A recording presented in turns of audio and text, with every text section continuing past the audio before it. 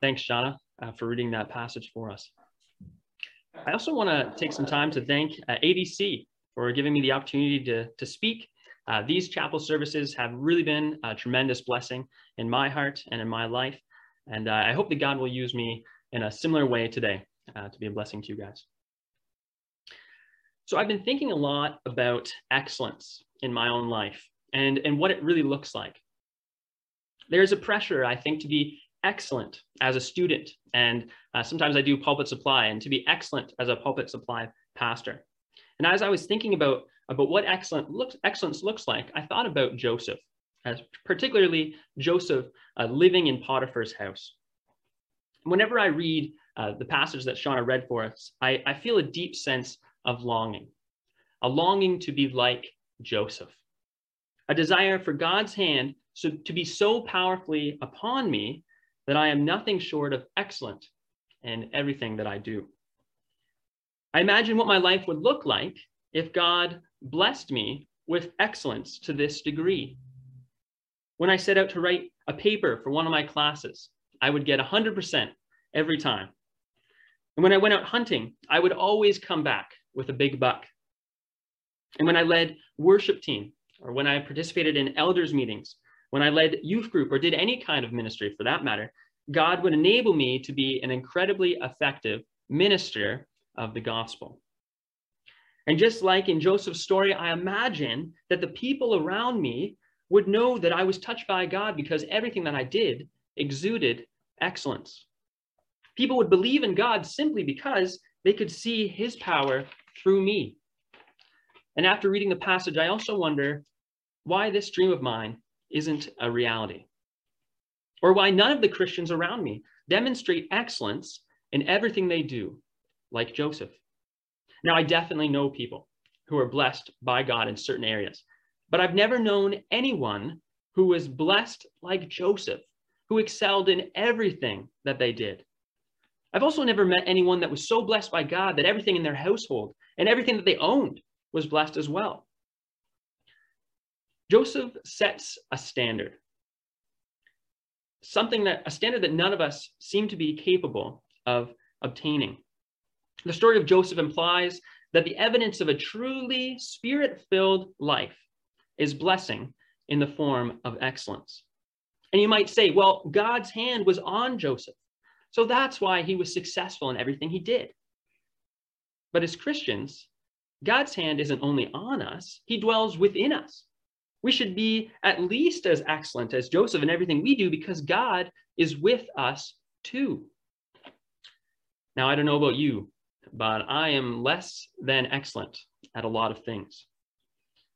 And so when thinking about that, I realized if we are not meeting Joseph's standard for excellence, then we must not be worthy of being blessed like Joseph was. In the lives of many people in the Bible, there is a correlation between righteousness and excellence. I think of Joshua, who won many victories against foreign enemies while he was leading the Israelites into the promised land. He was successful in military campaign after military campaign as long as he trusted in God and kept sin out of the camp. Or we could look at David, who trusted in God and was able to bring down a giant with a single stone when he was only a youth. He grew up into a great leader after God's own heart, who not only triumphed against the Philistines numerous times in battle, but under his reign, he began an era of prosperity for Israel. Well, we could also look at Daniel, Hananiah, Mishael, and Azariah, young men who were identified by Nebuchadnezzar in their youth as being 10 times better than any of the magicians and enchanters in the entire kingdom. Now, these men were willing to be thrown into a burning furnace and into a lion's den, rather than defy God's commands. There are many other examples in the Bible as well, where we see a connection between excellence and a close relationship with God. It's a theme that we see time and time again in God's interactions with the Israelites. God tells his people repeatedly, serve me and what? And you will be blessed. So if we aren't experiencing God's blessing of excellence in everything that we do, then we really need to ask ourselves, Are we fully dedicated to serving him? When I compare my life to Joseph, I wonder if I have the same level of devotion to God that he had. Joseph's level of dedication to God is pretty tough to beat. He continued to follow God closely through all the difficult trials of his life. Early on in Joseph's story, we read that he was thrown into a cistern by his brothers, only to be pulled out of that cistern so that he could be sold into slavery. His slave traders then took him far from his homeland to Egypt. And through all this, he didn't turn against God, who seemed like he had abandoned him. Joseph experienced a brief period of prosperity until trouble found him once more. His master's wife tried to seduce him, and as a result of rejecting her advances, he wound up in prison. Joseph could have made his life a lot easier by giving in to her incessant requests, but he didn't. Instead, he responds to her by saying, "How could I do such a wicked thing and sin against God?" So despite the difficult circumstances that God led him into, he continued to serve him faithfully in a foreign land. And because of that, he was blessed abundantly in everything he did. Now, when I put myself in Joseph's shoes, I realize that I don't know if I would have continued to serve God faithfully in a foreign land. I probably would have turned against him for several reasons: for letting my brother throw me into a well, for letting me be sold into slavery and carried off to Egypt, and for giving me success in my master's house, only to have his wife take notice of me. And even when I chose to do the right thing, after all that difficulty, I wind up in a dark, dingy prison for 2 years. I guess it makes sense that my life isn't blessed with excellence like Joseph's, because I probably don't have the same unconditional love for God that Joseph had. And I don't know if I don't have to go through what Joseph went through to know that I don't have his heart for God, even when things are going well. And God is leading me through a very comfortable time in my life. I still sin against him. I often stand in the way of his will for my life by doing what I want instead. Sin seems to affect every decision that I make. Most of the time, I'd rather serve my own interests than help others. And I also spend a lot of time judging the decisions of others, which I think is evidence of pride and insecurity. But what's amazing to me is that God still called me to serve him, despite my hard heart and my inability. God could have chosen someone like Joseph, who is a lot more capable and a lot less broken, but he didn't. He sought me out and has specific tasks for me to accomplish. And not only me, he has called all of us for a specific purpose. 2 Timothy 1:9 says that God called each of us to a holy life so that we could accomplish his purpose on earth. Despite our sinfulness and incompetence, he wants us to be involved in his plan for the world. And he wants us so badly that he was willing to send his son to die so that we could have a relationship with him. We don't have to be the most faithful person in our church or even excellent at everything we do to be used by him. God can use us despite our faults and our failures. I once heard the story of a young man who was preaching for the first time. And if you have done any kind of public speaking, you know what it feels like the first time you get up to speak. So this young guy, he stood up to preach, and he couldn't string an articulate sentence together. He was crippled by fear and had a hard time even reading his notes to the congregation. He tripped over his words and he fumbled through the entire sermon. He dreaded having to shake everyone's hands at the door after the service. But when it came to time for him to go to the back, he mustered up his courage. Now, because it was the first time that he was speaking, the congregation was very understanding. They shook his hand kindly and thanked him for his message. And at the end of the line of congregants, a woman came to him with tears in her eyes, exclaiming that God spoke to her through his message. And she was profoundly affected by his authenticity, as well as his ability to persevere such a difficult message. I just think of that. I imagine the first time you get up to speak, and it went so badly that the audience thanked you for staying up and not leaving halfway through. Years later, the pastor told me this story and a group of us, young adults, to encourage us that we don't have to be excellent to be used by God. And sometimes we don't even have to be very good. God uses our brokenness in unforeseen ways so that we don't have to be worried about being perfect. 2 Corinthians 12:9 says that God's power is made perfect in weakness. So even our weak points can be used by God for his glory. When I heard the pastor's story, I was greatly encouraged, and I have remembered what he said ever since. Up to that point, I had always felt like if my Christian life looked anything less than excellent, I would not be an effective vessel for Christ. If my life wasn't dominated by the presence of God in such a way that only his supernatural ability came through, then I wasn't even fit to be a Christ follower.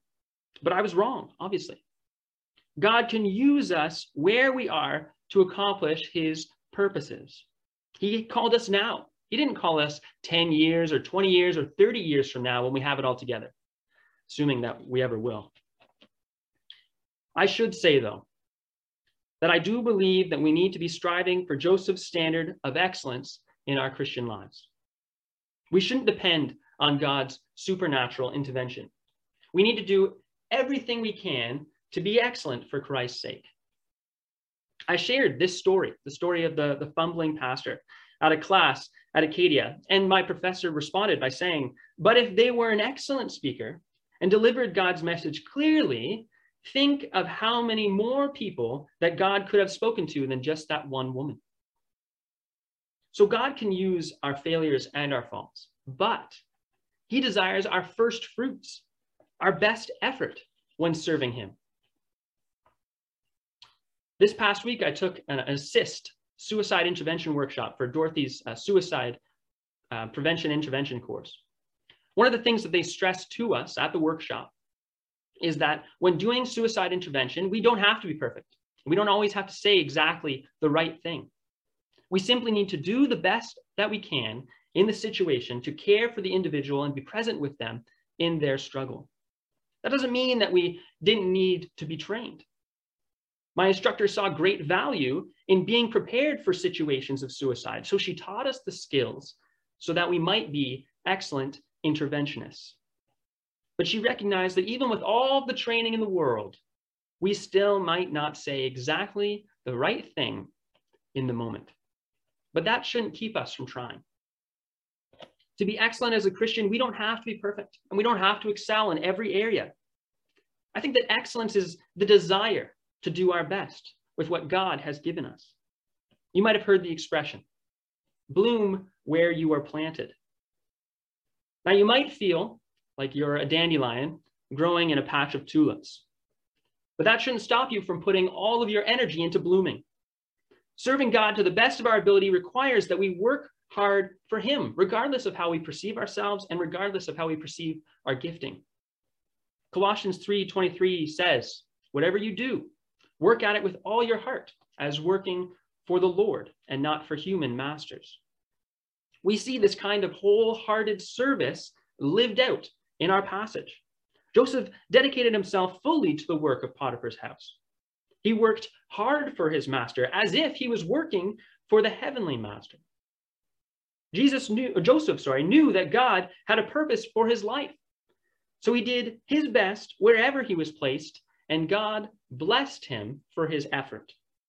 And I think that we can learn from Joseph. Wherever God has placed us, we need to do our best to serve him.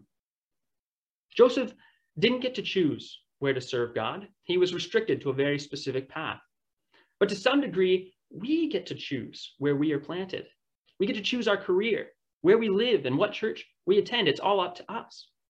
And if we are serving God with excellence, we need to continually seek his face for where he might be placing us.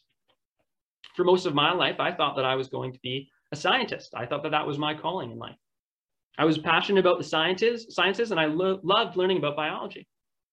I went to university with the intention of going into the sciences and to become a researcher in zoology.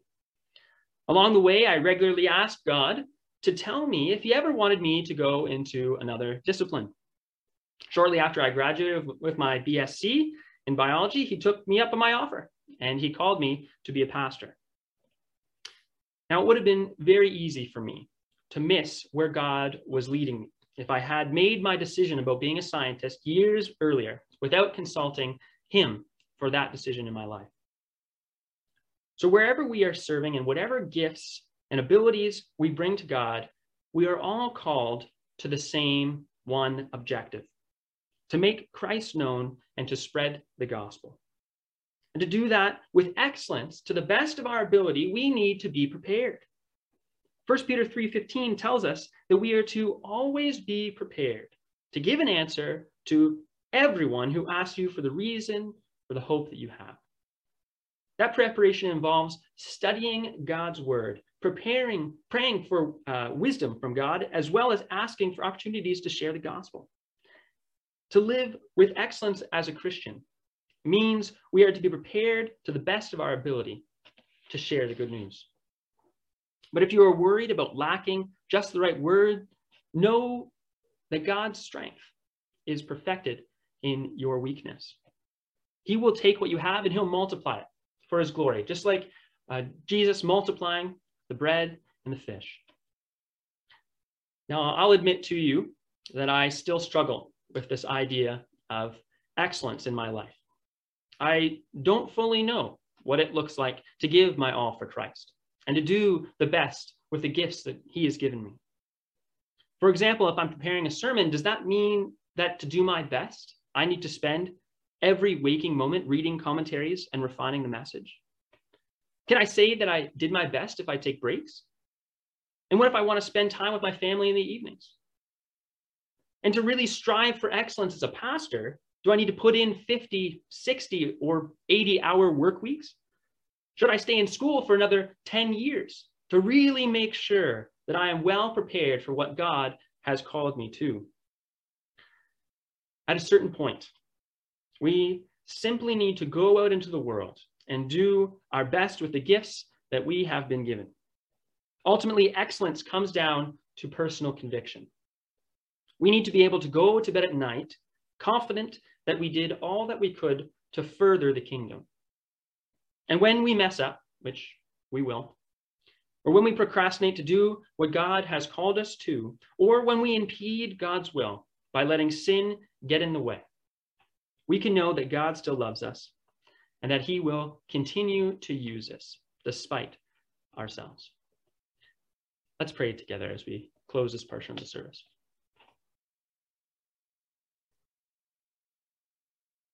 Lord, we thank you for ADC. We thank you for the tremendous blessing that this school is on so many people. And thank you, Lord, for giving me the opportunity to share a little bit of what you've been speaking to me about in this chapel service. God, I pray that you would give us a desire to serve you with our best, with our first fruits, Lord. Help us to be used by you going from this place. Give us confidence in our calling. Give us a direction for where we might be planted, and help us to share the gospel well, Lord. I pray that as these students, as these professors go into the rest of their day, that they'll think about these things, think about how they can be used by you, and strive to be excellent for you, Lord. In your holy name we pray. Amen.